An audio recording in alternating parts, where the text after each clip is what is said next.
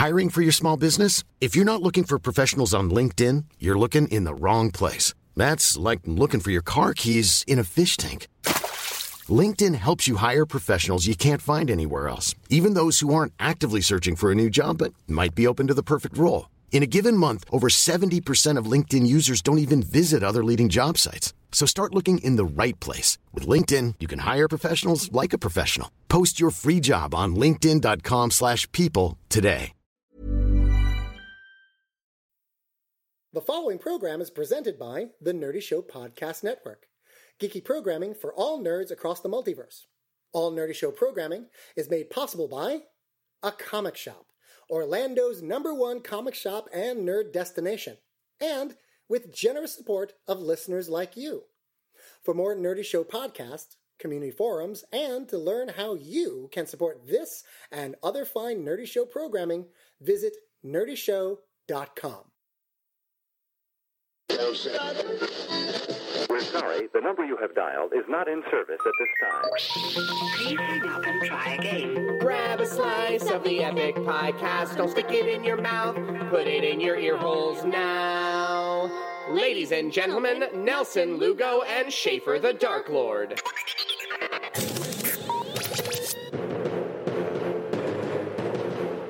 Ladies and gentlemen, coming to you from the beautiful and spacious Chaos House in Astoria, Queens, this is the Epic Podcast, episode 17.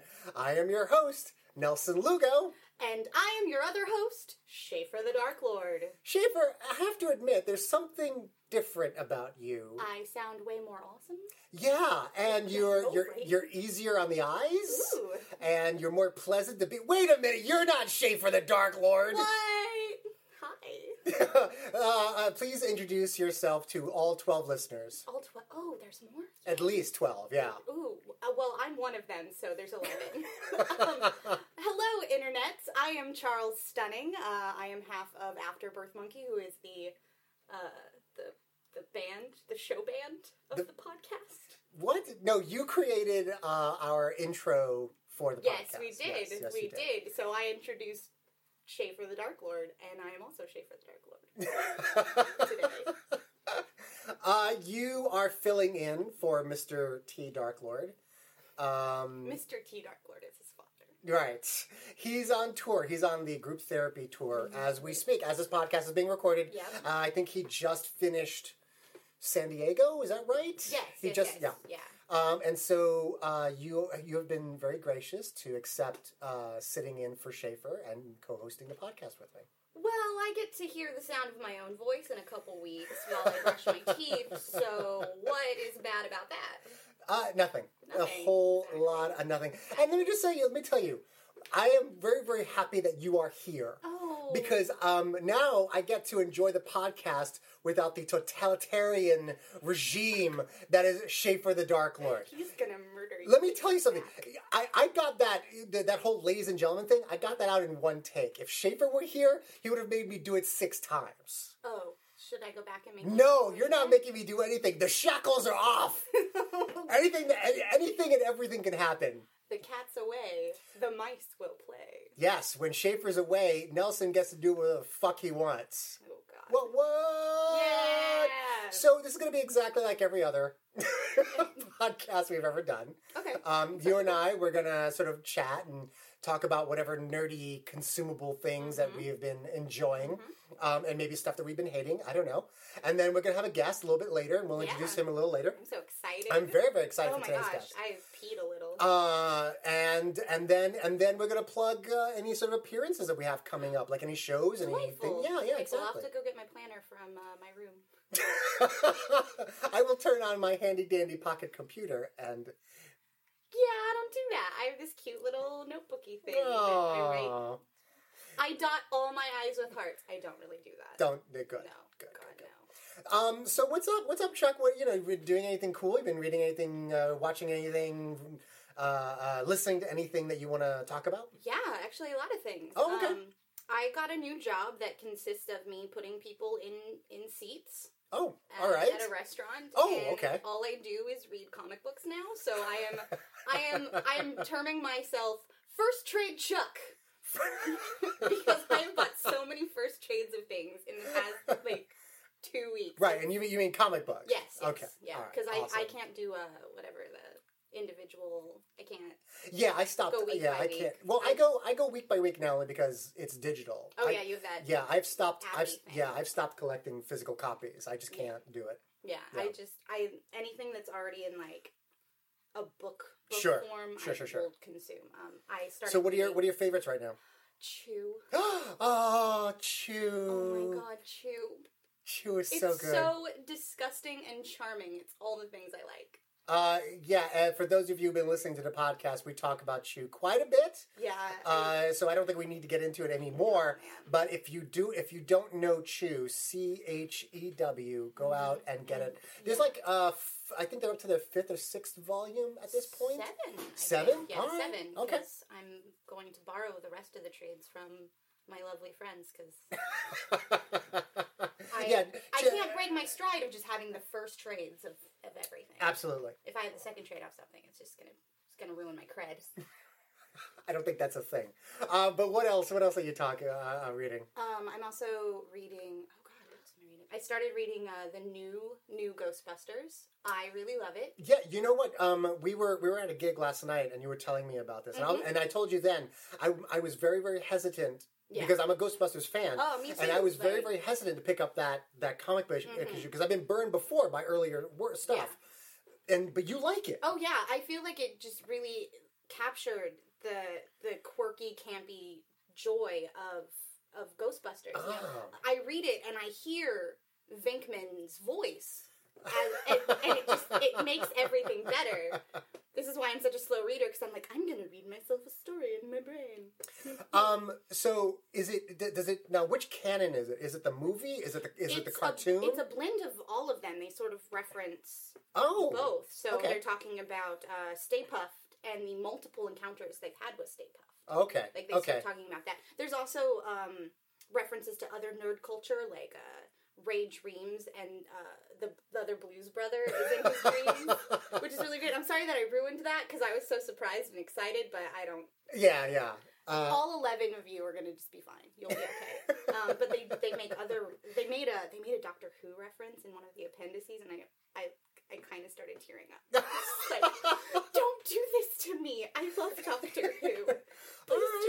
You know what? I'm gonna pick it up. I'm gonna. Well, you just hand me the first trade because you're first trade Chuck. First trade Chuck. I'm gonna give it a read. And if I like it, I guess I'm just gonna start buying all the digital volumes. Yeah. That's very good. Thank you for introducing me to that. Because no worries. I had seen it and I was like, I don't know. Yeah. Also, Janine looks kind of like my roommate, and that kind of was like. Yeah, and Janine and your roommate are both lovely, beautiful women. That's all I'm saying. Very true. Yes. Very yes. true. Oh, shout out to my roommate. What up, Sherry? What else? Anything else? I started listening to a podcast called Welcome to Night Vale. I love Welcome to Night Vale. I don't think we've ever talked about it here. No, we haven't, because I first heard about it because I went to a burlesque show and someone did a Night Vale burlesque number, and I was like, I don't understand any of these references. For those of you who don't know, Welcome to Night Vale is a podcast. So it's very short. It's like 20 minutes. Yeah, 20 if minutes that. apiece, yeah. And basically, it's kind of like the small town radio station, like the community radio. Right, the community radio, giving you almost like a bulletin board facts of the town. Like, there's a town meeting, or there's a bake sale, or the mayor made an announcement. Right, or there's going to be a school closing because of weather. But it's peppered with the most weirdest, absurd. Like it's a combination of Twin Peaks, X-Files, Lost, and Lovecraft. Oh, yes. All kind of bound together in this one radio announcer. Like, the one topic is, hey, there's a sale down at the general store. Come on down for 25% off. And then he'll mention something about, the Demon Boy Scouts are having a bake sale. It's the most so ridiculously awesome thing ever. I'm working so hard on my impression of that guy. I'm like, do not go near the dog park. The dog park does not exist. Do you follow their Twitter feed? I do. It's I also get mobile fucking updates hilarious. from them. That's how bad it is. Oh my, hilarious. Don't forget to give blood today. It doesn't matter whose. Just give. What I love about it is that they're each self-contained, right? And they're very. You don't have to listen to all of them to get the absurdity of it. You don't. But if you do listen to all of them, there actually is a narrative. There's an overarching storyline. Yeah, because it all sort of the catalyst for the beginning is a stranger coming into town named Carlos, and I feel like he's sort of the crucible factor. Yeah. He's new and he's exploring, and he's referenced every once in a while. Yeah. And things get hairy. Yeah. I said Harry and I talked about Carlos. Night Vale is going to get that joke. Yes. So if you're not listening to Welcome to Night Vale, go out, get the pod. Again, they're very short. They're very short. And you can breeze through them in like a day. 37 Yeah, exactly. They come out bi-monthly. Yeah. The 1st and the 15th of every month. There's also a Twitter feed, which is just as ridiculous. Yeah. And there's also, I think there's a Tumblr. If there isn't a specific Tumblr for Night Vale, there are so many fans of Night Vale where they've kind of created their own. Yeah. And it's just wonderful. It's so delightful and demented. Yeah. It's funny and creepy and absurd and just really good writing. Just excellent writing and excellent delivery. I don't know who the guy is who does the... Joseph Fink. He's wonderful. He's fantastic. His deadpan delivery on this stuff. Oh, are you talking about the narrator? The narrator, yes. Oh, Cecil Baldwin. Yes. His deadpan delivery... His glass is really high up. That's all right. You're allowed. What makes it such a listening pleasure is just the very matter-of-fact way he delivers all that information. Yeah. With almost no internal commentary. Yeah. No judgment on his part. I love it. It's just news to him. I want to be his friend. Awesome. I used to want Morgan Freeman to narrate my entire life, but now I want Cecil Baldwin to narrate my whole life. You hear that? Cecil Baldwin, narrate my whole life. What? We're calling you out, Baldwin. Yeah. What if he actually... What else you got? Oh, Oh, you wanted to talk about that YouTube thing. Oh! Yes. So, there is a YouTube cartoon. Yeah. It is my new god. Oh, There's dear. only one of it. Okay. It's 10 minutes long, and it's on Cartoon Hangover. It's called Bee and Puppy Cat. Bee and Puppy Cat. Bee and Puppy Cat. Okay. I still haven't watched it, so for... And it's Natasha Algeri, the same woman who animates Adventure Time. So it's got that very Adventure Time look, the very, like, rounded edges. Sure.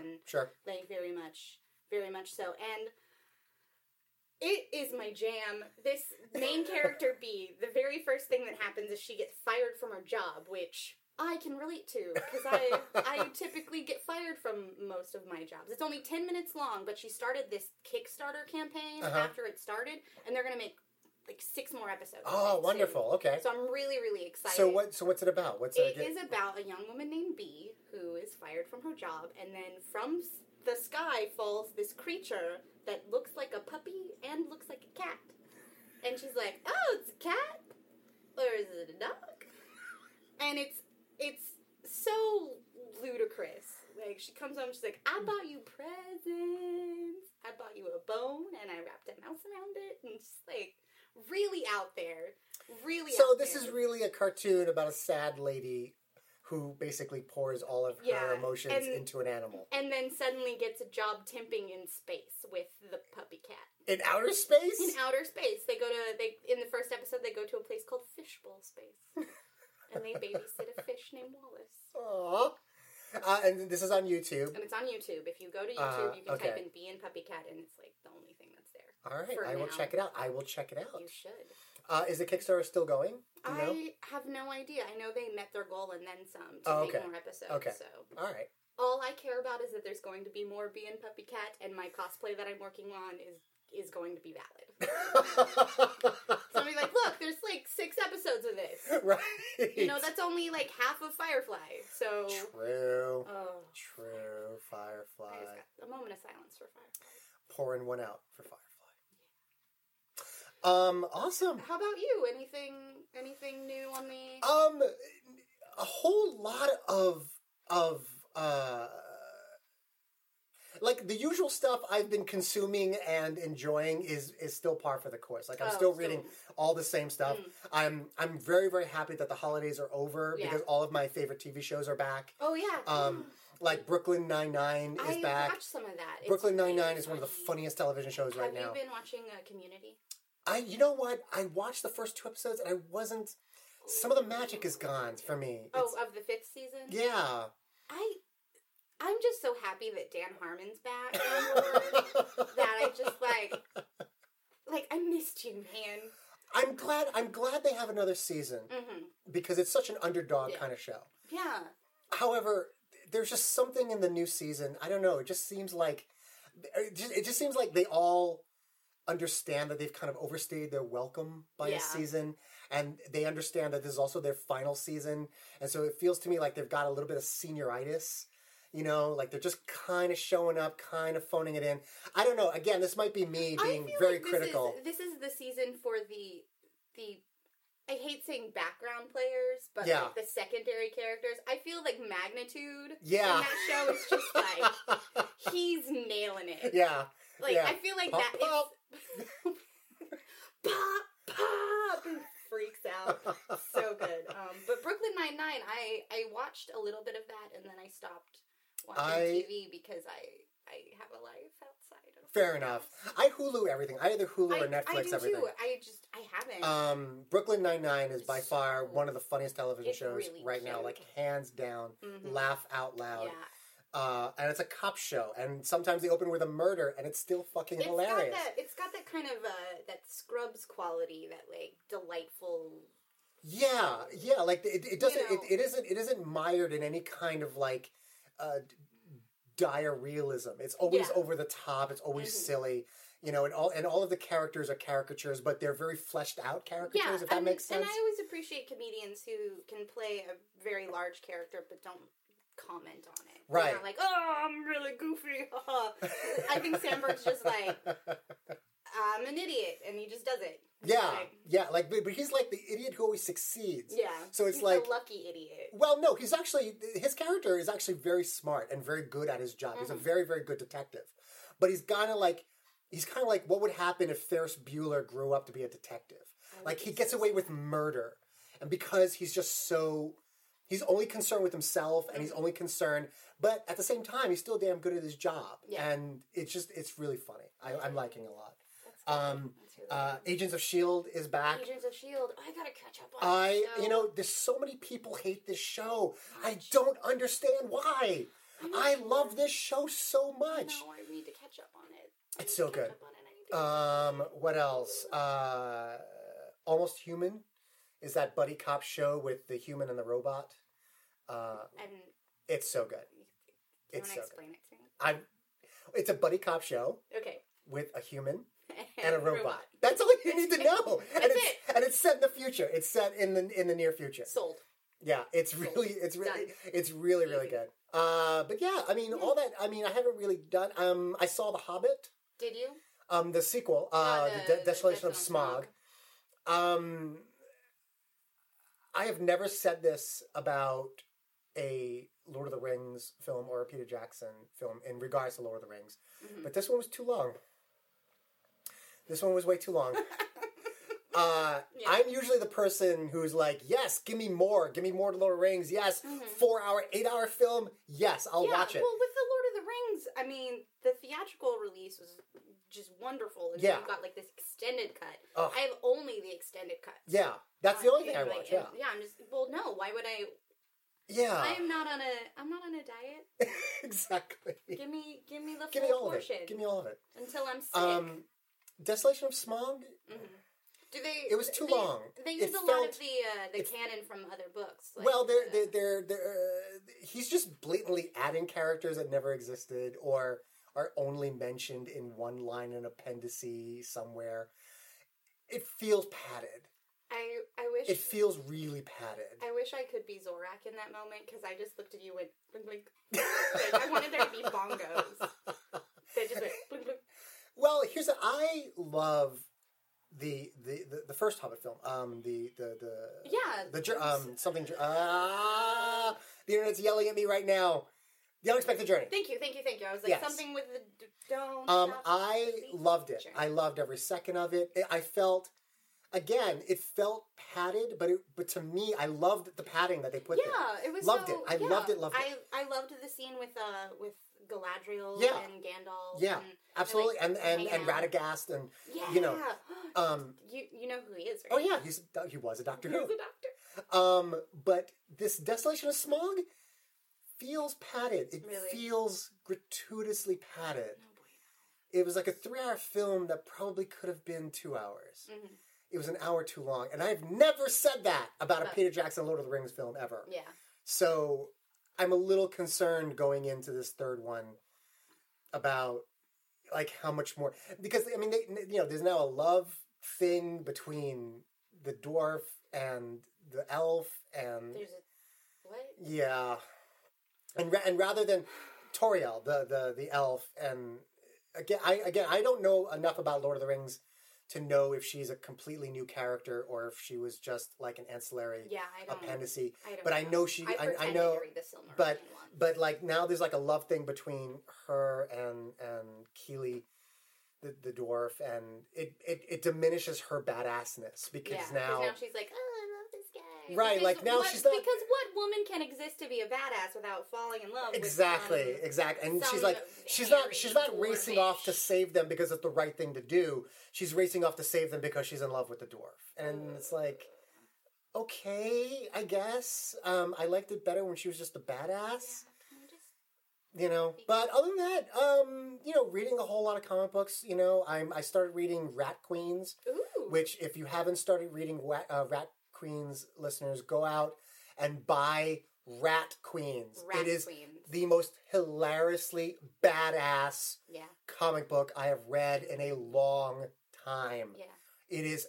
The fourth issue just came out, which means they're probably gonna have a trade in like another 2 issues. That means I can start reading Right. it for And- straight Chuck. And it is basically it's a D&D world. It's a Dungeons and Dragons world. Yeah. But with very modern sensibilities and languages and dialogue, and these women are badass. Yeah. You know, and they don't, and it's so wonderful because they're badasses just to be fucking badasses. Yeah. There's no love interest. There's no men involved. There's none of that bullshit. Mm-hmm. It's just, there's a wizard. There's a dwarf warrior. There's a smidgen, thief. There's a badass like voodoo priestess. And they are an adventuring group, and they just go out and they just like wholesale slaughter of everything and anyone that gets in their way. I love that. And it's fucking hilarious. Highly recommended. Cool. Yeah. When it's in trade, I will. I would imagine make pretty it soon. happen. I would imagine pretty soon because they just dropped fourth issue, so I would say within the next 6 months you'll have first volume trade. Yes. But yeah. I'm playing the shit out of XCOM Enemy Unknown, Okay. and I've never been one to play a turn-based tactical strategy game before. Is what this is. Like you move, you command up to like 6 soldiers, and then you move them around the battlefield, and then you give them commands, and they all do that stuff, right? Mm-hmm. And then you stop, and then the enemy moves and does things. Oh, nice. So it's a turn by turn thing, and I've never liked those games, but for some reason I am so sucked into this world and the tacticalness and the the planning ahead. I'm really, really enjoying it. Yeah. The small child that I watch on occasion is really in love with the Nintendo games, and he for Christmas got Kirby's Return to Dreamland. Oh, So I've been playing that with a 5-year-old, nice. and it's actually really great. I Yeah. really like it. I always want to play as Meta Knight though. Well, sure. Because come on, Why wouldn't you? because Meta Knight. Exactly. Done. And so that's really fun. I don't play it a lot because just Yeah. he gets very stressed really easily about it. Because I mean, it's a game that's for 10 and up. Right. And he's what? 6? He's 6 now? 5. Oh, he's 5. And so he'll get so like tense about it. I'm like, well, okay, we got to take a break. So we've barely made it to like the 3rd stage, I think. Oh, that's also, adorable. other people play it with him when I'm not here, so I'm like, what? Hey, man. So I'm just going to have to open a save file all on my own and just play through it. That's but fine. It's really cute. It's really cute. I recommend it for 10 and up. Don't let your 5-year-old play it because they'll cry. No. They'll cry really bad. And then I discovered this iPhone game. Oh. It is called Space Team.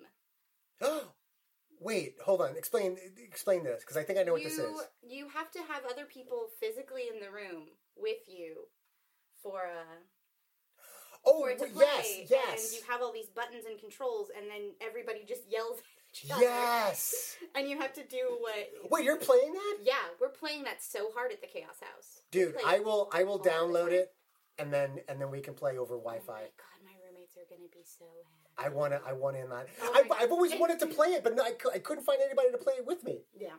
So, you doing anything else? Probably, but it's all the same stuff. Like, I watch what I watch, I read what I read. I haven't gotten anything new. Yeah. Except, yeah? I do want to take a moment and tell all of the internets that Yeah. when Lugo came to the Chaos House today, he brought me Lock and Key, so I'm going to start reading that. Oh, Lock and Key! And I'll probably write my tiny little book review on it because I write reviews about comics. You should. You should put those up. I'm not kidding. Your little notes that you write to yourself, you should just put them up. They're so embarrassing. It doesn't matter. I explain the plot really quick in a paragraph, and then I write what I think about it in a really quick paragraph. Dude, you should just get like a Tumblr, a free little Tumblr account. And I don't understand Tumblr. I will teach you the Tumblr. I'm not an expert, but I will teach you the Teach me Tumblr. to tumble, Lugo. I read the final issue of Lock and Key on the train ride over here this morning. I cried my fucking eyes out. Well, you looked like you weren't crying when you showed up, so... Well, you you must know, look I very composed beautiful when you composed cried. myself. Nice. You got a big one, too. So. It was the most heartbreaking, beautiful issue I've read in a long time. Nice. And it's the final issues. I don't think there's going to be good. I mean, they've wrapped up the story. It's like done. They're done. Cool. And I'm so impatient. I don't wait well for things. It's so good. Yay. So good. And it wraps up everything really wonderfully. It's bittersweet. It's tragic. It's beautiful. It's everything that I wanted from a Lock and Key story. Yay. And I think other than that, that's about it. Nice. You know, nothing new to report on the whole magic, gathering the magic. Gathering that, yeah. Stuff. I'm still in a holding pattern for venues and things like that. Cool. But I've got some appearances, which we'll talk about later. Yeah, Afterbirth Monkey has some appearances we'll talk about later. We're working on a staged version of our music as well. It's very much in its infancy, but... Oh, okay. We'll talk about that a little bit after. And other than that, I just want to say how pleasant Aww. this is. Really? Yeah. Schaefer is so... How do I put this tactfully? He's an asshole. Oh my god. No, he's not an asshole. He's a great... I love him to death. He's like a brother of mine. But he has such a chokehold on this podcast that if it isn't done in a certain way, worded exactly the same way every single time, he has a little conniption fit. And he's... Like right now, this is easy. It's you know, it's very conversational. You know, like I'm not worrying about segments or trying to get the exact right. So I just want to say, all hail Chuck Stunning. Ooh, thank you. And Schaefer the Dark Lord can go bite my ass. Oh God. Yeah.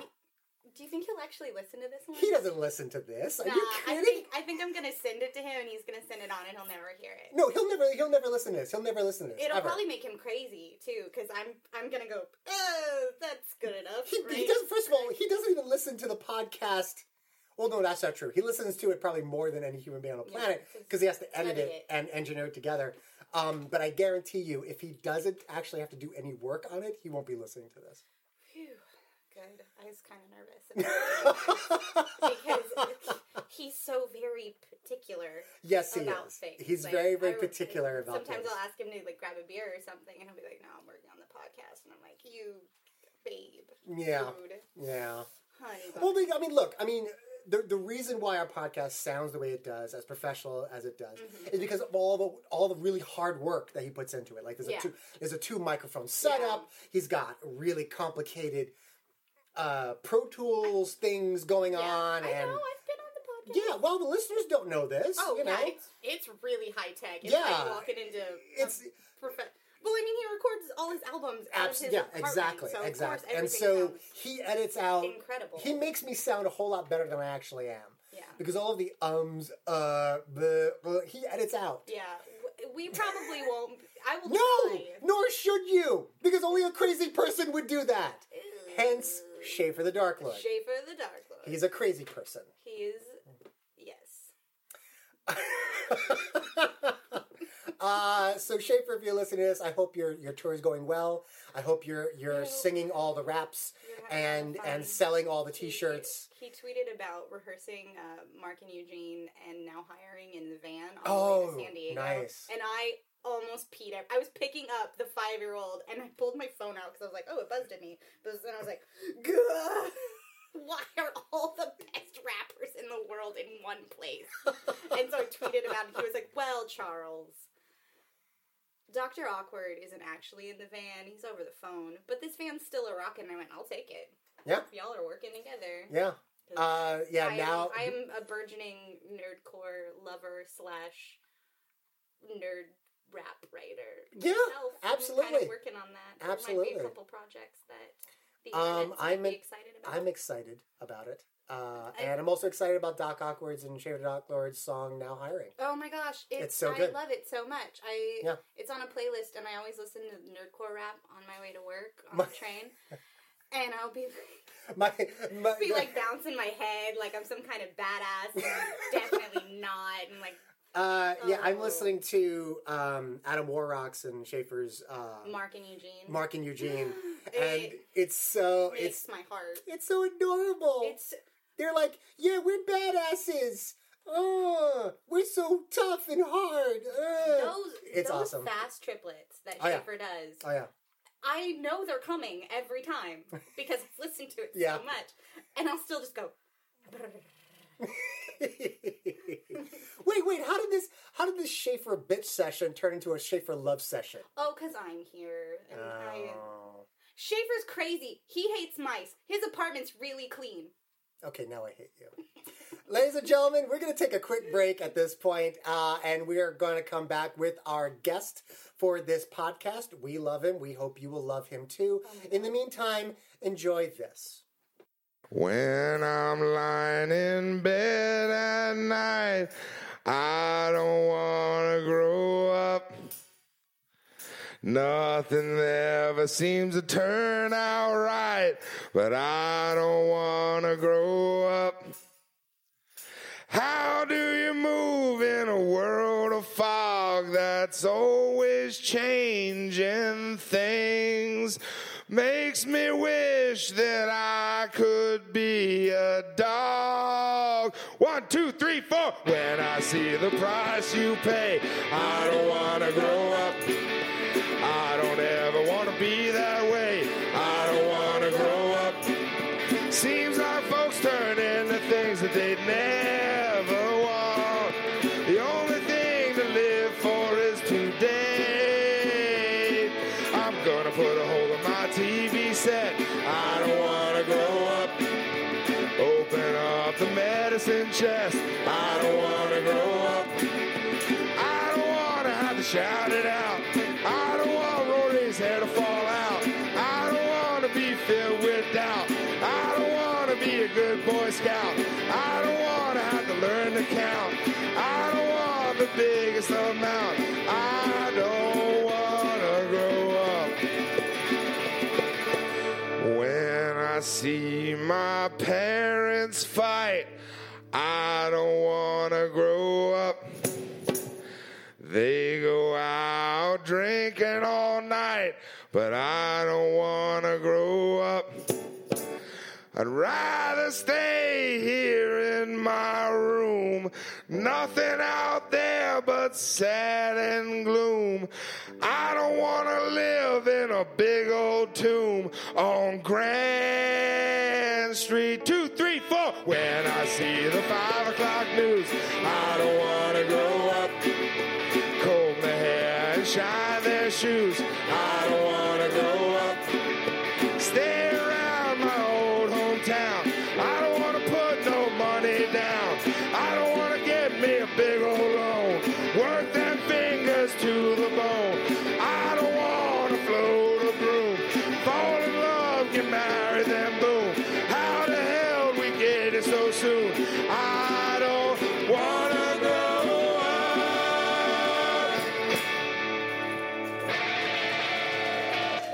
And we are back from the break. I know, that was fun. With us here in the beautiful and spacious Studio Chaos House, we have our guest for today. He is a storyteller, and not in the way you think. He is a multiple Moth Slam winner. He is a Moth Grand Slam champion. He is also a TED Talk presenter. He teaches and tours the world doing what he does. And he's one of my favorite humans on the entire planet. Take a number.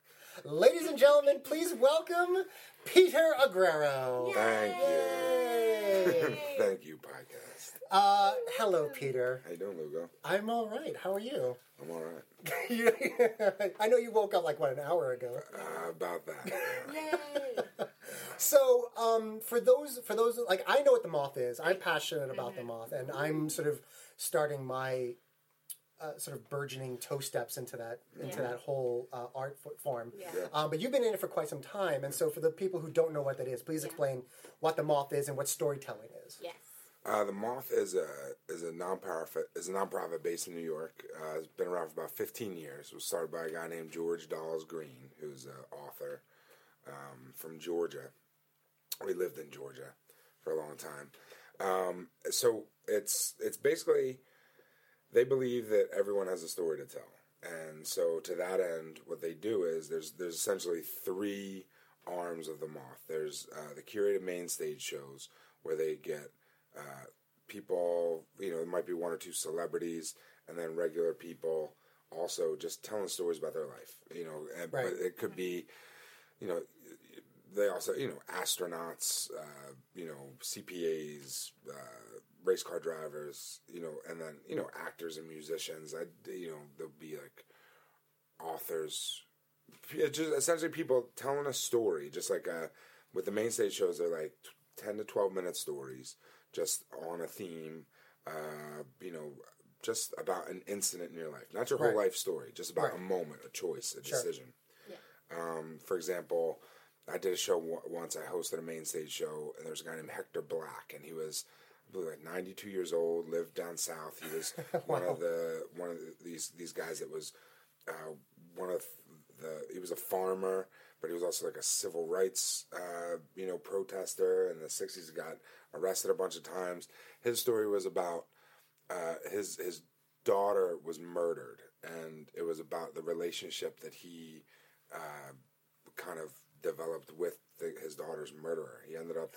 Wait, I've heard this on a podcast. It was, I don't know if it's been out yet, but or maybe really recently. I think it might have been. Yeah. And Hector he's amazing, and he's just a regular guy. Yeah. And it's, so they have those, and those are great. We do these main stage shows all over the country. I've started hosting those too, which is really fun. Yeah. Then there's one in Iowa City next month. We'll talk about that later. But then they also have the Moth Shop Community Education Program, which is what I teach for. Right. And we go in the 5 boroughs to underserved communities. Like, we'll do stuff in high schools and stuff, but senior centers and drug rehab units and, age groups, homeless groups, and teach people how to tell stories that way. And then a lot of those stories end up getting on the podcast or on the radio or on a main stage show. So it's like collecting stories that never would have been heard before, particularly in New York. For example of that, there's a great one that we found. This guy had a story about his birthday when he was a kid, and he was living up in Harlem, and it was really a great story about what Harlem was like for a kid in the early 80s. And so his, long story short, he ended up hanging out with his brother. His brother asked him to hang out with him, and he couldn't believe it. Like, so he did that instead of what he and his buddies used to always do is they would take the subway to Times Square and use screwdrivers to break into the arcade machines and steal money. So that's, I mean, like, again, it's a great picture in New York that doesn't exist. Yeah. But the next morning he wakes up and now he has to go get the milk in the newspaper. His 3 buddies are on the cover of the newspaper because they're the guys that tried to mug Bernie Goetz and they got shot. Oh. And like, so we got a story that would have been lost from the guy who wasn't with. Yeah. You know what I mean? Yeah. So it's really powerful. Like, you get these amazing stories and just Wikipedia Bernie Goetz sometimes, Chuck. Bernie Goetz. Specifically me. Right. Google that. Google Bernie Goetz. Young Padawan of storytelling. But then the other arm is the Moth Slam program. We do these all over the country. I believe in like 18 different cities. Might even be more now. Yeah. So you have a theme. People come. They put their name in a hat. They pick 10 names from the hat. And there's you tell a 5-minute story on that theme, and then it's judged, and then somebody wins, and then they get 10 winners and do a thing called a Grand Slam, and then somebody wins. And what do you win? Nothing. But it doesn't really. You win kudos. You win accolades. You get to be like, I wanna. Right. I mean, look. I mean, don't. I mean, you're way too humble for your own good, sir. But I mean, the Moth has grown into to be a quite prestigious thing in both the artistic and literary definitely fields, I mean, and it's recognized as being something of a big deal. You know, if you can tell a story that makes it to a Grand Slam, then you get noticed. No, it's definitely true. I mean, and it goes in cycles with the Moth. I mean, the cool thing is, I know that if I'm going to go, like, I host the one on the first Monday of the month at the Bell House, and I know that every month I'm going to go and I'm going to do a sold out show for 300 people in Brooklyn. Yeah. Like, which you can't get that anywhere else. And it's the best audience in the world. Like, they will, if they don't like your story, they'll just put their eyes down. They'll tune out. They'll tune out, yeah. But there's, people are really, they're there to hear good stories. It's very different. I've done improv and stand-up and stage acting and camera acting and a million different things. And the audience for the Moth, they want you to succeed. Yeah. And that's like a lot of audiences are there to see you mess up, and that's cool too because that's live theater. That's half my life. Yeah. We'll stop messing up. So, but like these people are there because they want to hear a good story. And like, there's nothing like it. It's really, somebody starts telling a story. You have these 10 people, and they're just, some are writers, some are performers, some are just some guy with a story, and like he'll get up there and tell a story, and it's transcendent, you know? and it's really beautiful. You have the person telling the story on stage, and then the people in the audience remembering stories from their life, and it's this nonverbal energy exchange that's just really rare, and you don't get it anywhere. So the stories are to kind of succinctly, if the too long didn't read answer, is the Moth is just people telling true first-person narrative stories from their life. And what it does is it takes your specific experience and it makes it universal. Right. You tell your story about the time you were scared, or the time you were mad, or the time you were joyful, and people will be able to relate to those feelings. And it shows that you're not alone, and it shows that they're not alone. Yeah. And it's really beautiful. Absolutely. I know for myself, doing it just in the handful of times that I've been there, and the handful of times I've gotten to go up, it's really it's a stage experience. It's an artistic experience that I've never had before. It's so and I've been performing for the better part of like 15 years, and there's nothing, words cannot describe it. It is better than, better is probably not the right word, but it's different in a way that I've never experienced. It's completely unique. It's a singular experience because there's no other audience like that. I did a Moth show in was in Ann Arbor, Michigan, at the Michigan State Theater. Yeah. And it was like 2,500 people. Wow. In the summer, in this big, beautiful stage, and it was hot in there, and it's just me on stage with a microphone. And, like, you could hear a pin drop. Like, everyone is right there listening, right with you. And then, like, something happens, there's, like, a tension release, and they laugh, and it's just, like, it's like a rolling wave coming at you. And, like, it's like a hug. Like, the audience there is like a hug at the Moth, and it's really amazing. I've actually done it enough times around where people, like repeat people who go to the Moth, like recognize me now. And it's weird because I'm being recognized for something that I don't associate being good at yet. Yeah. And it's like, oh, right, you told that story about your grandmother one time. And I'm like, oh, yeah, that was me. Thank you. But that shows how much it's not about good or bad. It's about telling the truth. Yeah. So, like, I figure with stories, I think of this with a lot of different art forms, with stories specifically. Like, as long as you tell the truth and you get it out there, what you think about it is not important, right? So as long as it affected somebody. Absolutely. Whatever, one person. Yeah. Something. And that's enough, you know? Yeah. And, like, the beautiful thing about these audiences is Hiring for your small business? If you're not looking for professionals on LinkedIn, you're looking in the wrong place. That's like looking for your car keys in a fish tank. LinkedIn helps you hire professionals you can't find anywhere else, even those who aren't actively searching for a new job but might be open to the perfect role. In a given month, over 70% of LinkedIn users don't even visit other leading job sites. So start looking in the right place. With LinkedIn, you can hire professionals like a professional. Post your free job on linkedin.com/people today. Wow. Nice. Yeah. What you're hearing are the sounds of people everywhere putting on Bombas socks, underwear, and T-shirts made from absurdly soft materials that feel like plush clouds. Yeah, that plush. And the best part? For every item you purchase, Bombas donates another to someone facing homelessness. Bombas. Big comfort for everyone. Go to bombas.com/ACAST and use code ACAST for 20% off your first purchase. That's bombas.com/ACAST. Code ACAST. they'll tell you that, you know? Yeah. They'll seek you out and say, you know what, this happened to me too. And it's really nice. Yeah. It's unlike anything else.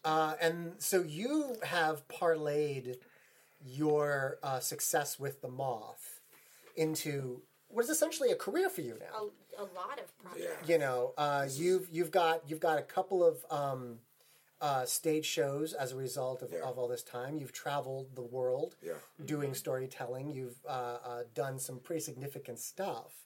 I know you went to the UK with a spirits brand. Was it Jack Daniels? No, it was one of the labels from Glenfiddich. It was Grant's Blended. It's their blended Scotch label. Sure. And they had a campaign called True Tales for a while, and that was from the Moth. Like the reps from the marketing company saw me do my first main stage show at the Metropolitan Museum of Art. Yeah. And this is where it's luck. They had just gotten off the plane, came right to the show. I went first in the show. They fell asleep after my story. So they happened to see me, and then I got a Facebook message from this woman, Dawn, and she was like, "Peter, we saw you at the show. I'm working for a whiskey company in the UK, and we want you to come tell stories." And I thought it was a practical joke because I love telling stories. Right. I love whiskey. and those are two of my favorite things. If she was also like, "There'll be butts there," I would have been. I would have, this isn't real. I would have, scratched with some Sixth Sense stuff. So, and then so I ended up going to London that one trip, and then when I was there, they were having their global sales meeting, and they needed 15 minutes at the top to explain what this idea was. So I just kind of they were like, "Peter, we'll give you 15 minutes to do whatever you want." Wow. So I just went up and I did, I talked about storytelling, and I did this parlor trick where I got this woman in the audience and started one of their sales reps and got her to tell me about where she was from and the day she left. She ended up telling a story without realizing she was going to tell a story. Yeah. And then everybody in the room was like, "Okay, then we can do this." So it was great, man. I went to the UK a bunch. I was in we got to go to Monte Carlo. Wow. That was bonkers. And then we did like 3 weeks at the Edinburgh Fringe Festival in 2012. And I got to bring like some of the storytellers from New York. Yeah, I remember. Brad Lawrence and Andy Christie and Ophir Eisenberg. And Martin Dockery was there, and like, so we all got to kind of have this like kind of corporate sponsored storytelling vacation. It was nice. Really cool. Nice. I mean, it's been good, man. Like, you know, it's what I do. You know. And as a result, you now have 2 shows. You have a sort of anthology show called Bear. Yeah. And you have your own personal one-man show called Daddy Issues. Yeah. Which do you want to let's talk about those 2? Because you know, and I know a lot of our listeners are not in New York, but I know you have dreams and aspirations for these things beyond New York. Yeah, I mean, I've toured a bunch, and I was specifically like down south, and we'll talk about that later. Yeah, but like there was, I want to be able to. I wanted to have a nice, simple show. I started the first storytelling show that I produced was a thing called the BTK Band. Yeah, and was just that's an unwieldy. That was just BTK. It was. I guess the best way. Someone asked me what the BTK Band was at one point, and it's basically a loud, raucous, chaotic, joyful party of booze, good stories, pretty ladies, and a crazy monkey. Yeah, that's basically and for those of you who don't know, who have never had the pleasure, the BTK Band is an all rock and roll improv band, and they have invited storytellers, some very very experienced, some who've never told a story before, and the storyteller, and they're called singers. And your next singer that you always introduce them. I would call them a guest singer. Yeah, because for that. 8 minutes when they're on stage, they're the lead singer of the band. Yes. Like they're the one telling a story, and then the band improvises music behind them, kind of like a score. Sure. And then we break in and like improvise choruses about their story. Yeah. So it was amazing. I got to do one at the BTK, like one of the final shows, an open mic, and I just put my name in, and and you just like, you sort of have to like pay attention, and Peter's like, okay, sing something now. It's a lot going on, but I was really intrigued by the use of like rhythm and music with stories, and how the rhythm of the music would affect the story, and how the story and the rhythm of the story would affect the music. And then we did that for like 6 years, and then we tragically broke up in December. But don't worry, everybody. There's no such thing as everybody will be fine. Yeah. I'm sorry your band died, Peter. Well, I'm honored that I got to be a part of that twice. You were both great. It was it's an experience that I will never forget, and probably will never have again, which is unfortunate. But while I was working on that, I also I've been working in burlesque for, at this point, probably 4 or 5 years now. And, at least that much. Yeah, and one thing I noticed, about 4 years ago, I was asked to do a Friends show called Told. This guy, Seth Lindy, is a producer for This American Life. He had a show called Told, where he had 4 storytellers on a theme, and then he would have these interstitial bits, like bridging the stories. And it could be anything. He would just have, like, if there was he would have like a handwriting analysis expert that would then analyze the handwriting of the storytellers. It was some kind of theme that tied everything together. It was a great show, and he had to be out of town. He asked me to host it once so I could curate the whole thing. And what I've been noticing in burlesque at that time was how the burlesque performers were also telling stories. They were telling a narrative. There's a definite, distinct correlation between storytelling and burlesque. Definitely. It's, except you're not doing it with words. You're doing it with your costume and your music and your body. So I wanted to see what would happen if I put those two together. So I had storytellers, then followed by burlesque performers doing an act that I thought would kind of comment on the same themes as the story. Right. So it was a really good idea. And it was really fun to do. So then I started developing it, and we've been doing it for about 4 years at this point. And the way it runs now is I take a storyteller and burlesque performer that I think would get along, that their aesthetics are similar. And I put them together and kind of send them away. And like with the only instructions, Swim.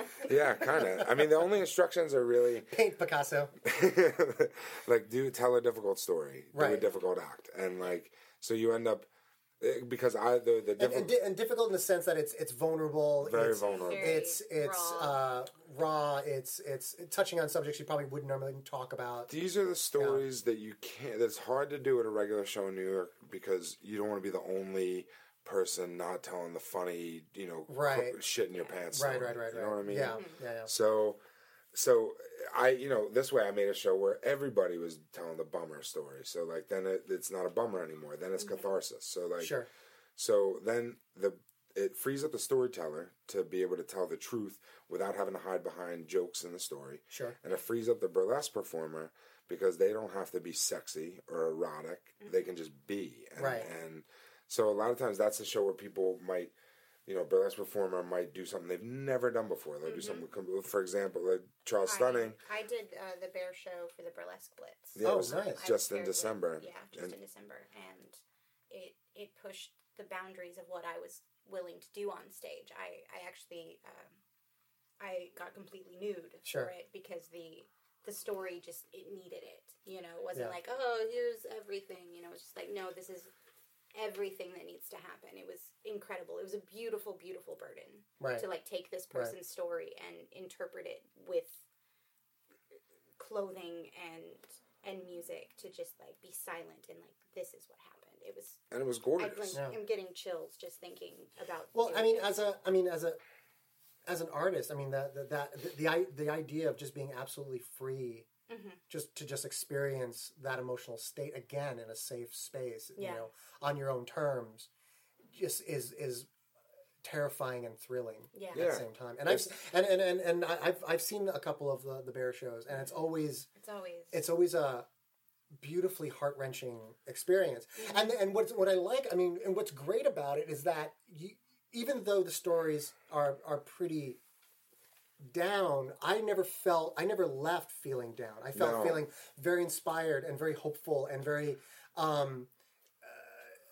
connected even to everyone. Exactly. Just like, again, I'm not alone. Mm-hmm. The world's pain is my own pain. My theory behind that is that the dark things that we have, the difficult times in our life it's like a little kid in his bedroom being scared of what he thinks is a monster, and you turn the light on and it's just a bunch of clothes on a chair. Right. Mm-hmm. So when you have these stories and you don't do anything with them, they become a monster in the dark. So you tell a story about it, you shine a light on it, and then you see what it really is, and then you start to own it instead of it owning you. Absolutely. And then you get power from that. You get a lot of power by owning your choices and owning the difficult times in your life. And there's still the humor that comes out of that show is really amazing because it's moments of release, and there's a lot of tears and a lot of stuff that makes people very uncomfortable. I have to usually every time give like a trigger warning before the show because there's like every show has some element of something that will could bring something up difficult for people. Yeah. But it's just I think the whole show is a trigger warning. But so we've been one 90-minute trigger warning. But that's so that show's really good, and I'm really happy with the way that's developed and evolved. Yeah. And then so I needed another show or something else to work on. So that was the show Daddy Issues, which is the closest thing to like a one-man show. I've done a couple in the past. Yeah. I had a show years ago called Graphic Vulgar Lunacy, and it was a great title. Yeah. That's incredible. That was actually from a review I got in college for a sketch comedy show that said Peter Weir's writing and acting should be commended for its graphic vulgar lunacy. Oh, that's brilliant. It's great. So it's a great line. For a long time, it was graphic vulgar lunacy was my email address for a long time, and then even into my professional life until eventually I had to stop doing that. You need a name on your Gmail, But that was so like that show was like essentially it was a 45-minute show that took place like during it was like in a class period, and the audience was a class, and I was a substitute teacher, and we had movies that their teacher ostensibly left for them to watch. There was an assignment. We checked the assignment at the end of the period. It was weird. I would probably do it again sometime. It was super weird. And then I did another one called Dark Days, which was based off of a bear idea that was like based off of a period of depression I had in my life. It was like 4 stories about this depression I went through in my early 20s, spliced with burlesque acts and with... maybe that's what I saw. That was probably... That's I what know I you saw that one. Yeah, for some reason... So your new show, Daddy Issues, is that birthed from Dark Days? No, this is just... I mean, it touches on... There's one story that has an overlap. Okay. Like the end of Dark Days is part of the story of Daddy Issues. The Daddy Issues show is essentially 5 separate stories. This is the first time I've done something that's just me without burlesque or music or interviews being played or any tricks. It's just me talking for about an hour and 10 minutes. So it's 5 stories from my life that are just about me and my dad. 5 incidents. So there's one when I was 6 years old, one when I was 13 years old, one when I was 15. So 6, 13, 15, 22, and 36. So and it goes chronologically. It goes chronologically, and in between there, like the bumpers in between the stories are these lists I made of like things I know about my father, things I've heard about my father. Got it. Things, that kind of stuff. And that's recorded so that you have a moment to catch your breath. No, that's all. I read it. It's all in a notebook. So like it's just me talking. And that's just stories. It's not like I hate saying like one man show because then you get this idea that it's like characters. Yeah. It's just me telling stories. That's it. And it's complicated because my relationship with my father is very difficult, and we've just always had a difficult relationship, and I'm learning more about that through doing the show. Yeah. And through going to therapy. I mean, that's a big help. Yeah. So I want to stop you for just a second. I know you hate the term one-man show. Yeah. And as I'm writing my own one-man show, I actually hate calling it a one-man show as well. I mean, for the fact that, it's like, it's too gender weird. Sort of promotes more of a spectacle. Like, it's a show. Yeah. Yeah, but I guess for the lack of a better term... It's a hard... Solo show is a little better, but even that is... I've just been calling it storytelling. But I guess I've been doing that with my show. Yeah. It's listed as a storytelling... It's a magic show with storytelling or storytelling with magic. And even then, it's like no one outside of New York or maybe Los Angeles understands that when I say the word storytelling, they don't... Yeah. They envision like fairy tales. Yeah. Like, how do you get around that? Yeah. Well, a good thing is, in the past couple of years, the Moth has exploded. And Moth has become the shorthand to explain that to people. Oh, sure. For the first couple of years, people would say, "What do you do?" I said, I tell stories. And they'd be like, "What do you mean?" I was like, "Well, there's this thing called the Moth, and you get up and you just talk about, it's just stories from your life." Right. And they're like, "Oh, okay, I kind of get it." Now people will be like, "What do you do?" I say, "Oh, I'm a storyteller," and they'll say, "Oh, like the Moth." So like, now people have more. Like the Moth just got.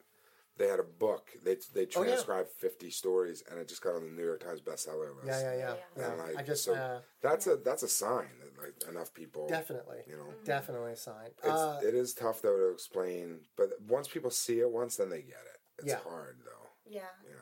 So I've seen Peter host a Moth show, and I think the way you explain what storytelling is to the audience is so simple and so perfect. Good. Where you, it's incredible where you say, this is not something happened to me thing. It's something happened and I did this. Yeah. Right. I love that storytelling sort of lives in that action thing where it goes from this happened, I did this, and it made me this. Totally. Right. Totally. Right. It's about, it's not about, I always say it's not about like the house fire. It's about, what did you grab in the house fire and why? That's what the story is. The story isn't about the thing that happened to you. The story is about what you did in response to that thing that happened to you. Right. It's the decision you made or the action you took. It's always rather about a than choice. the thing that caused it. Yeah. It's always about a choice, always about a decision, and that's what separates an anecdote from a story. An anecdote is just here's this thing that happened. A story is here's this thing that happened within the context of my life, and that's what separates those two. Right. Which I think is why it's becoming such a. it's the oldest form of communication. Stories are the oldest form of communication. People have been telling stories since the dawn of time, but it's been, and there's also, like in Jonesboro, Tennessee, there's the storytelling center down there. It's huge, and they do everything. Like, there is folk tales, there's some personal narrative, there's family history, that kind of stuff. Wow. And it's worth it to Tennessee? Yeah, down in Tennessee. They do it once a year. Oh, but okay. they also have a festival, but they also have resources all the time down there. It's like they call it the storytelling capital. And I met some of the people down there when I was on a tour, and people have been doing this forever. Like but the form is changing, and the Moth being now, it's on 200 radio stations around the country and all these cities. And there's a weekly podcast and that's downloaded millions of times. Millions of times. It's constantly referenced on almost every NPR show that's being produced. Yeah. And Radio Lab pulls from it all the time. And that only took 15 years to make that happen. You know what I mean? This American Life pulls from it all the time. Totally. It's becoming quite the cultural phenomenon. Yeah. And I'm very lucky that I'm getting on board at this point, because it's now, like, I don't have to explain it. I can just say, I'm going to the Moth, and people know what I'm talking about. And then I go, I'm coming with you.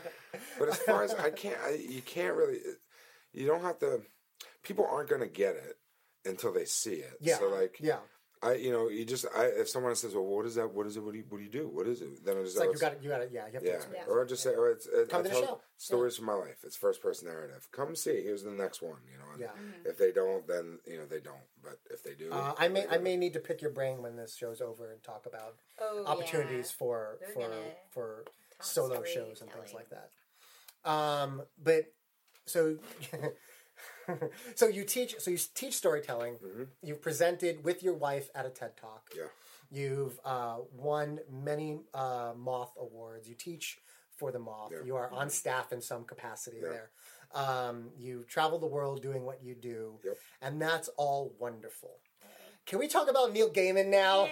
Sure. Can we just please talk about Neil fucking Gaiman? My buddy Neil motherfucking Just Gaiman. called Neil Gaiman, my buddy, and I peed a little. I have his contact information in my phone. You have Neil Gaiman's. You can text. Can you drunk text Neil Gaiman? I have drunk texted. Like if I'm I did a burlesque show. My brain's gonna explode. I did a burlesque show, and there was a performer that was dressed like a character from Sandman. Yeah. And I took a picture of her and sent it to Neil. Oh, God. It's stuff like that. Neil's my buddy. All right. I need you to talk about. Send him a picture of my butt, I would totally be fine with that. If you could send him a picture of my butt, I would also let you do that. High five, man. High five. But please tell me the circumstances under which you met him and if he smells nice. I think he smells nice. So, all right, yeah, he smells like tea. Tea. Oh. He smells like tea and I guess ink. that's how appropriate. How I think he would smell. I'm marking a new perfume. Tea. Gaiman. Gaiman. So I did. There's George, who started the Moth, also started this thing a couple years ago called the Unchained Tour, and it was based down in Savannah. He bought a 40-year-old school bus, had a bunch of hippies. Was this the one that was sponsored by TBS? No, that was a USA Network. USA, thing sorry. That was doing, but this is a separate thing. This is a separate thing. Okay. That one with the USA Network was an anti-bullying campaign with the Moth and with USA Network called Characters Unite. I was working on that. With that, talk about benefits. I got VIP passes to a Carly Rae Jepsen concert. So what? Call me maybe. So I will call you maybe. So that was ridiculous. But so George started this thing called the Unchained Tour. Got this old school bus, had a bunch of hippies paint it and retrofit it with couches and stuff inside. And I did 3 of those tours, and they were based in the South, and we would do 10 shows in 10 days in 10 cities. And wow! It was a crazy schedule, and the bus only went maybe 50 miles an hour. So we were purposely it was a slow road through the South. So we did a couple of them. There was one of them we did It was stories, and we'd have a band with us, so there'd be like some music and some stories, and music and some stories, and just really nice. And so the second one I did, we called it the Heart Shape Tour. It started in Savannah, went up through the western side of South Carolina, up through Tennessee, and then down through North Carolina, South Carolina. So it was like a heart-shaped path we took from the South. So that was there was some musicians named Rachel Kate Gillen and Joel T. Hamilton, who goes by Mechanical River. They were the musicians that we had, and they were amazing. Sure. They were based in Charleston, South Carolina. We had the storytellers on that tour were Edgar Oliver, Dawn Frazier, myself, and Neil Gaiman. So Neil... So he was on tour with you. He was in the bus. Yeah. Fuck. Writing. He was actually... What? What was he writing? Sandman.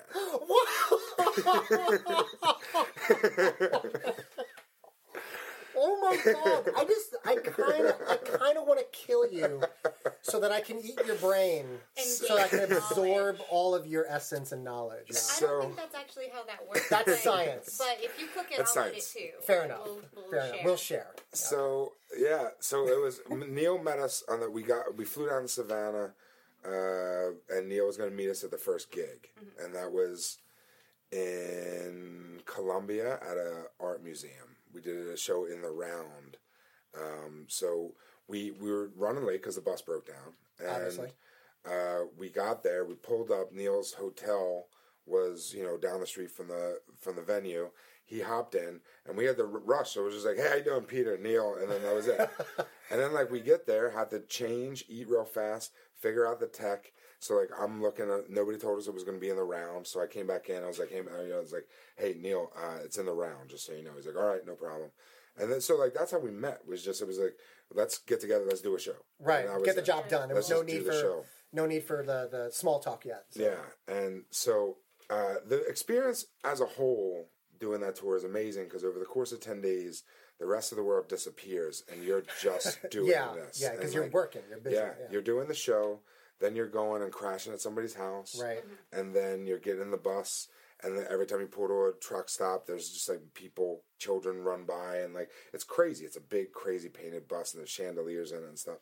And it's so crazy. And this bus needs a chandelier. Yeah. And there's chalkboard things where kids come in and draw pictures. And it's pretty amazing.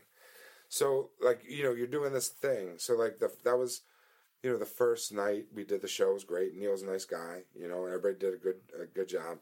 But then the second show was in a smaller venue, and it was another good show. And as by the time the third night came, this is the second day. We pull into the parking lot of the venue in the afternoon, and it's when was it? It was September 2012, and it was it was sunny. It was beautiful, and I hear Neil just go, oh, look at this, and turn around, and he's holding in his hands a dead butterfly. And he's like, isn't it beautiful? And I just looked at him, and I was like, the fucking Gaiman. That's of course, that was my first, of course he's holding a beautiful dead butterfly, all dressed in black, and his hair's a mess. Of course.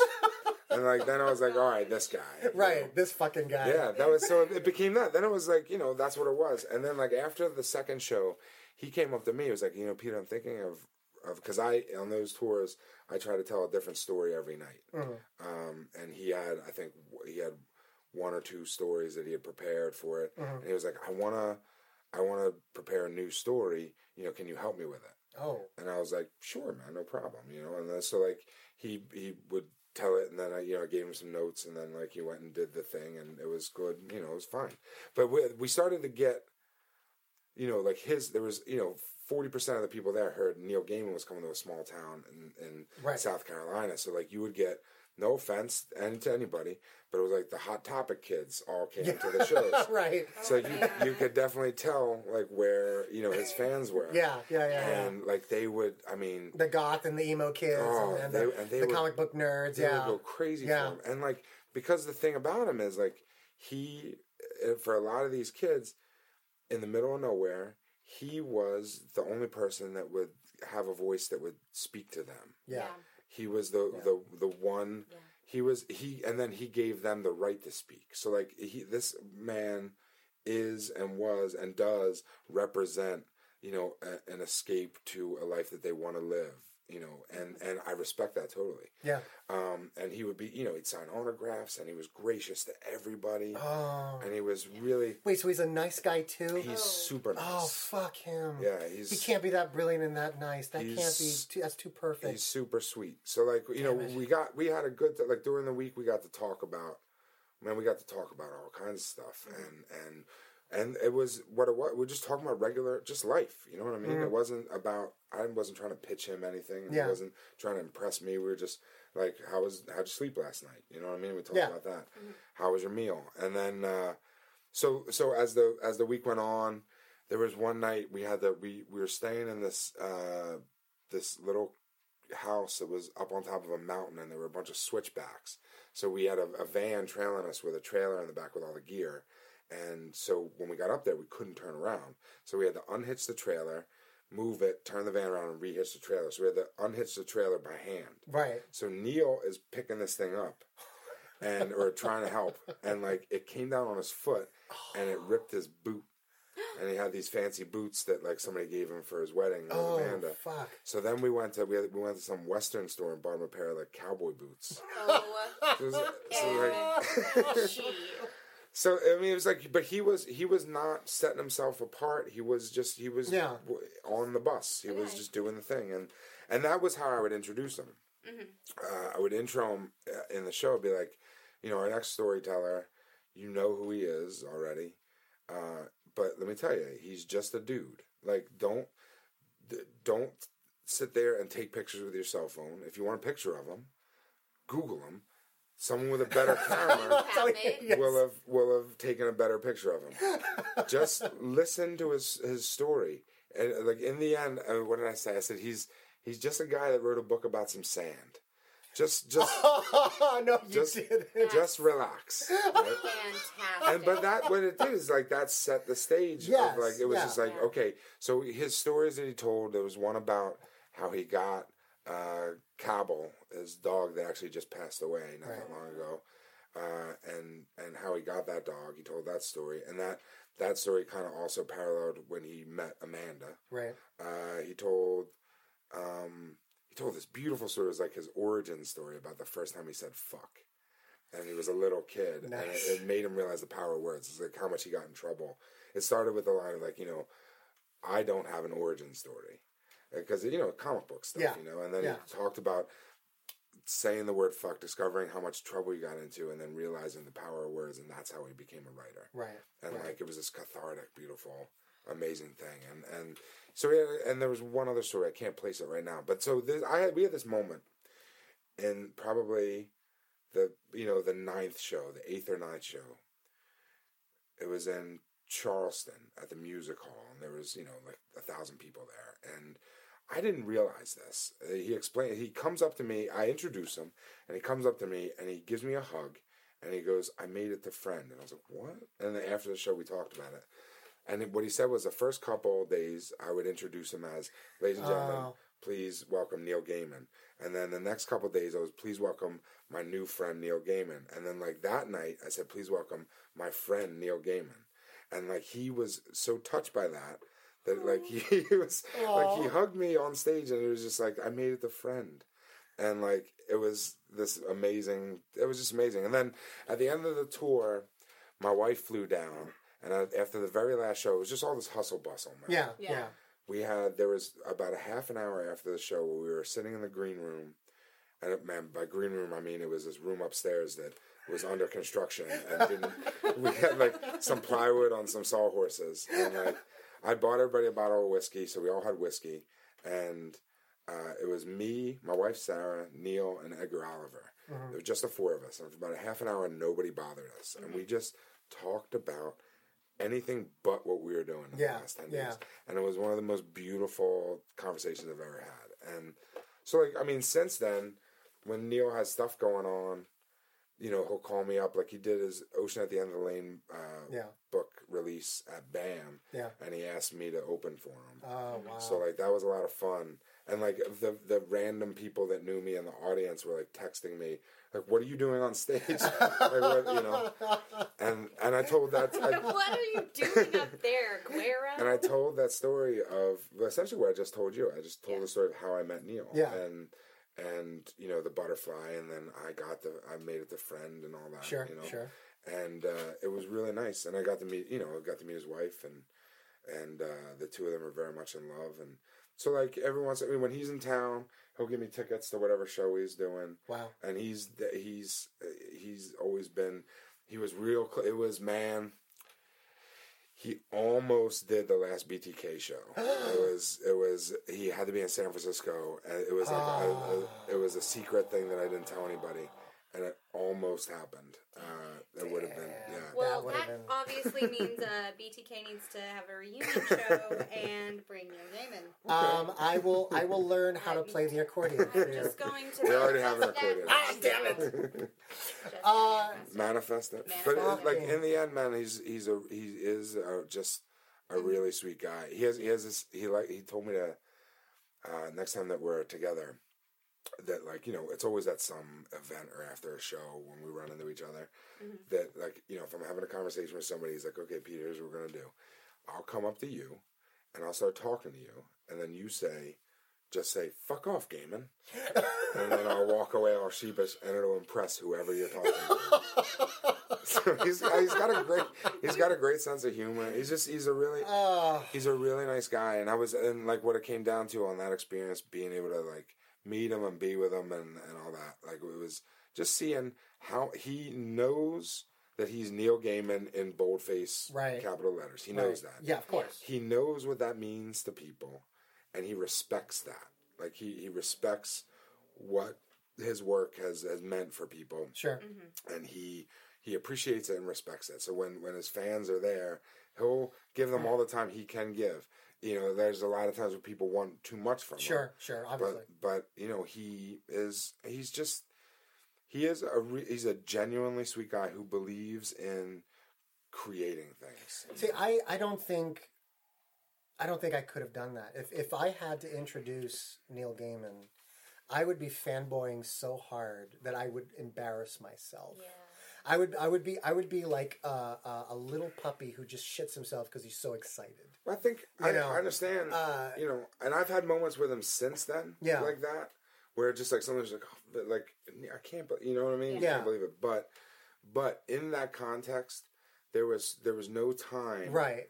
I guess it was the perfect way to do it, because you were there to do a job, and you need to get the job first and foremost. The job was number one. Right and that was particularly, like I said, the first night where it was just, he just jumped in the car and like, "Hey, how you doing?"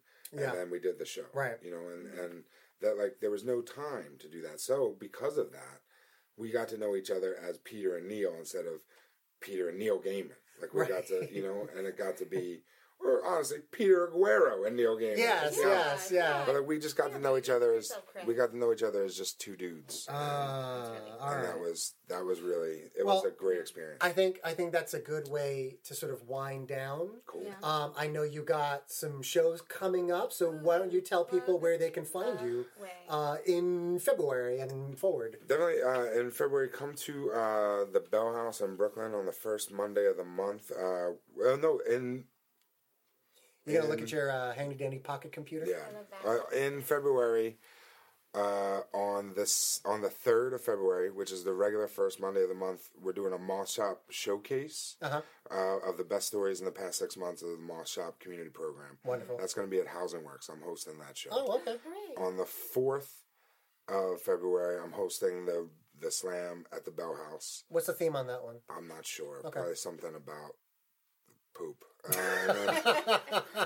I have just a story for that one. On the 11th of February, I'm doing a show with Johnny Porkpie at the Crane Theater and Iris Explosion about deconstructing burlesque. Okay. That sounds fascinating. And on the 15th of February, you can see me hosting Honey Badger Burlesque in That's a show I've heard once or twice. Yep, that's my show. What? Yep. Don't worry, internets. I'm gonna plug it again at the end of the show. Is that it? There's more stuff. I'm gonna be I got this weird gig in Las Vegas, but I'm not allowed to talk about it yet. All right. Okay. But there's other stuff. Awesome. But I mean, I'm gonna have a website soon. By the end of February, I'm gonna have my website. I'm actually shocked that you don't have one already. Yeah, me too. To be honest, I'm an analog man in a digital world. Yeah, It's about time. I met with a web designer yesterday, and by the end of February, it'll be done. Awesome. PeterAguero.com eventually. Look for it, internets. Yeah. Well, Peter, thank you so much for coming out. Oh, yeah, guys. So much. Thank you for making the trek out to Astoria. Yeah. To the Chaos House. We plied you with coffee and lasagna. Which nice. I made. Good job, Chuck. Thank you. For 2014, I'm going to cook more, apparently. There you go. It's not a resolution. It's just something that keeps fucking happening. Thank you, Peter Aguero. Thank you for being Thank you, Lugo. Thank you, Stunning. And once again, we want to thank Peter Aguero for being our guest this month. I love him so much.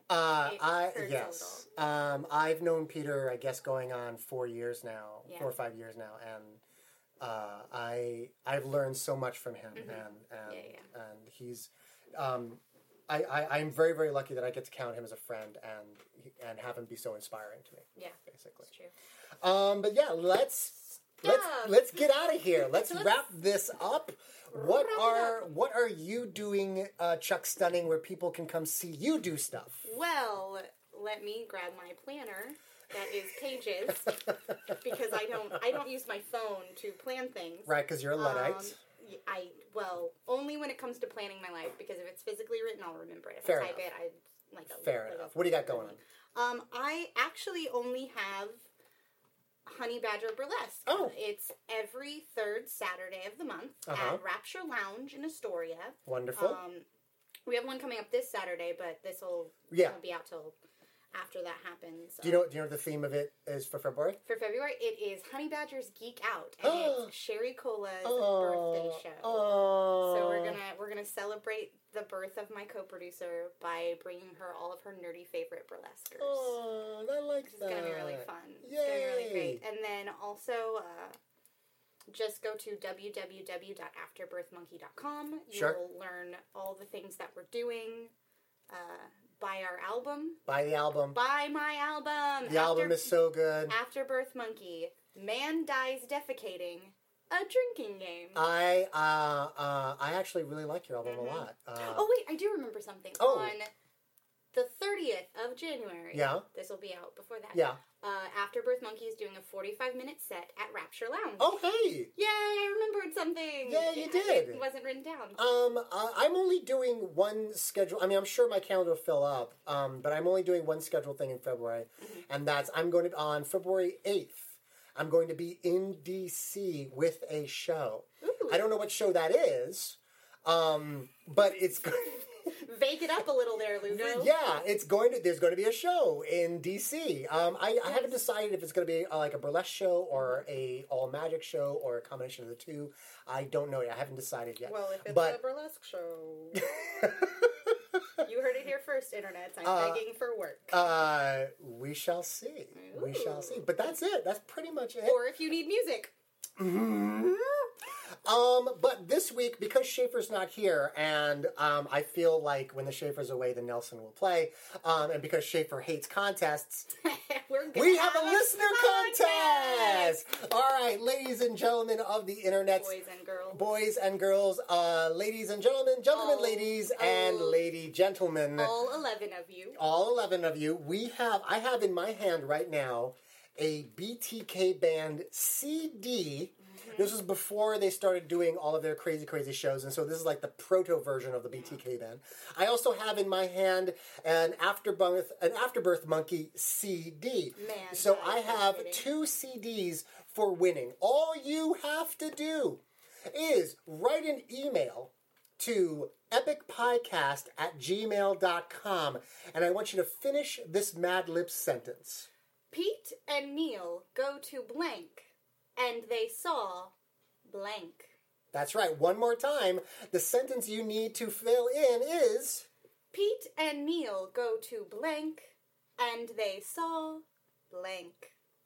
Go ahead and email your answers to epicpiecast@gmail.com. Also, feel free to write us love mail, hate mail, send us links to porn, whatever you want. You know, whatever you want. Possible... Possible gigs. I don't know. Possible gigs? Yeah, you can hire us. Yeah, hire us through that. Hire us to do things. Why not? I like money. Chuck, I want to say this has been an absolute pleasure. Oh, Lugo, I love being your on a podcast. Yeah.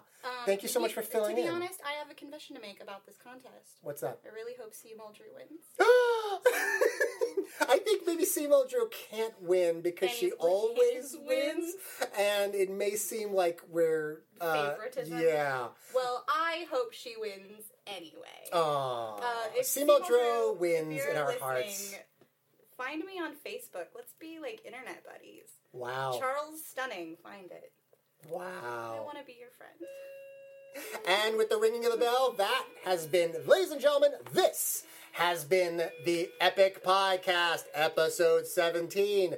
I have been your host, Nelson Lugo. And I have been your other host, not Schaefer the Dark Lord, Charles Stunning. Be safe, Internet. Bye! Thanks for listening to the Epic Podcast. As listener-supported entertainment, we rely on you to keep this and other shows on the Nerdy Show Network alive by telling a friend, rating and reviewing us on iTunes, shopping at nerdyshow.com/store, or directly donating to the network. Any sized contribution gets you exclusive Nerdy Show audio and images and lets you participate in our monthly support drives. Just go to nerdyshow.com/support to chip in. To find out how you or your company can underwrite this or other Nerdy Show programming, visit nerdyshow.com/sponsorships. For more episodes of the Epic Podcast, as well as other fine programs, community forums, videos, articles, and more, head over to nerdyshow.com. You can subscribe to all Nerdy Show Network podcasts via the iTunes Store. And for the latest news, follow us on all your favorite social networks. We're glad to be your home for authentic nerdy entertainment.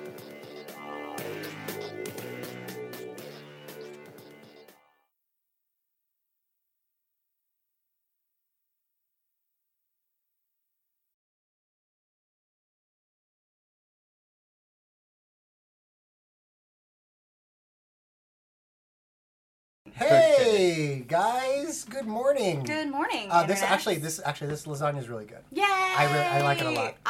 That might be the first lasagna I've ever made. Really? Yeah.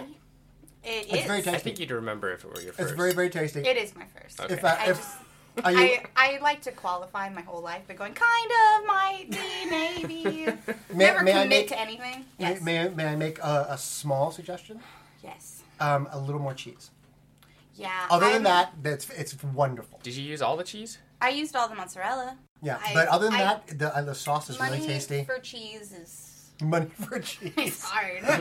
Can't afford fucking cheese. It's a Money luxury. for cheese. That's the name of my autobiography. Money for cheese, the Nelson Lugo story. Schaefer will hate you so much because it'll be like, it's gonna attract mice. It's gonna, oh yeah.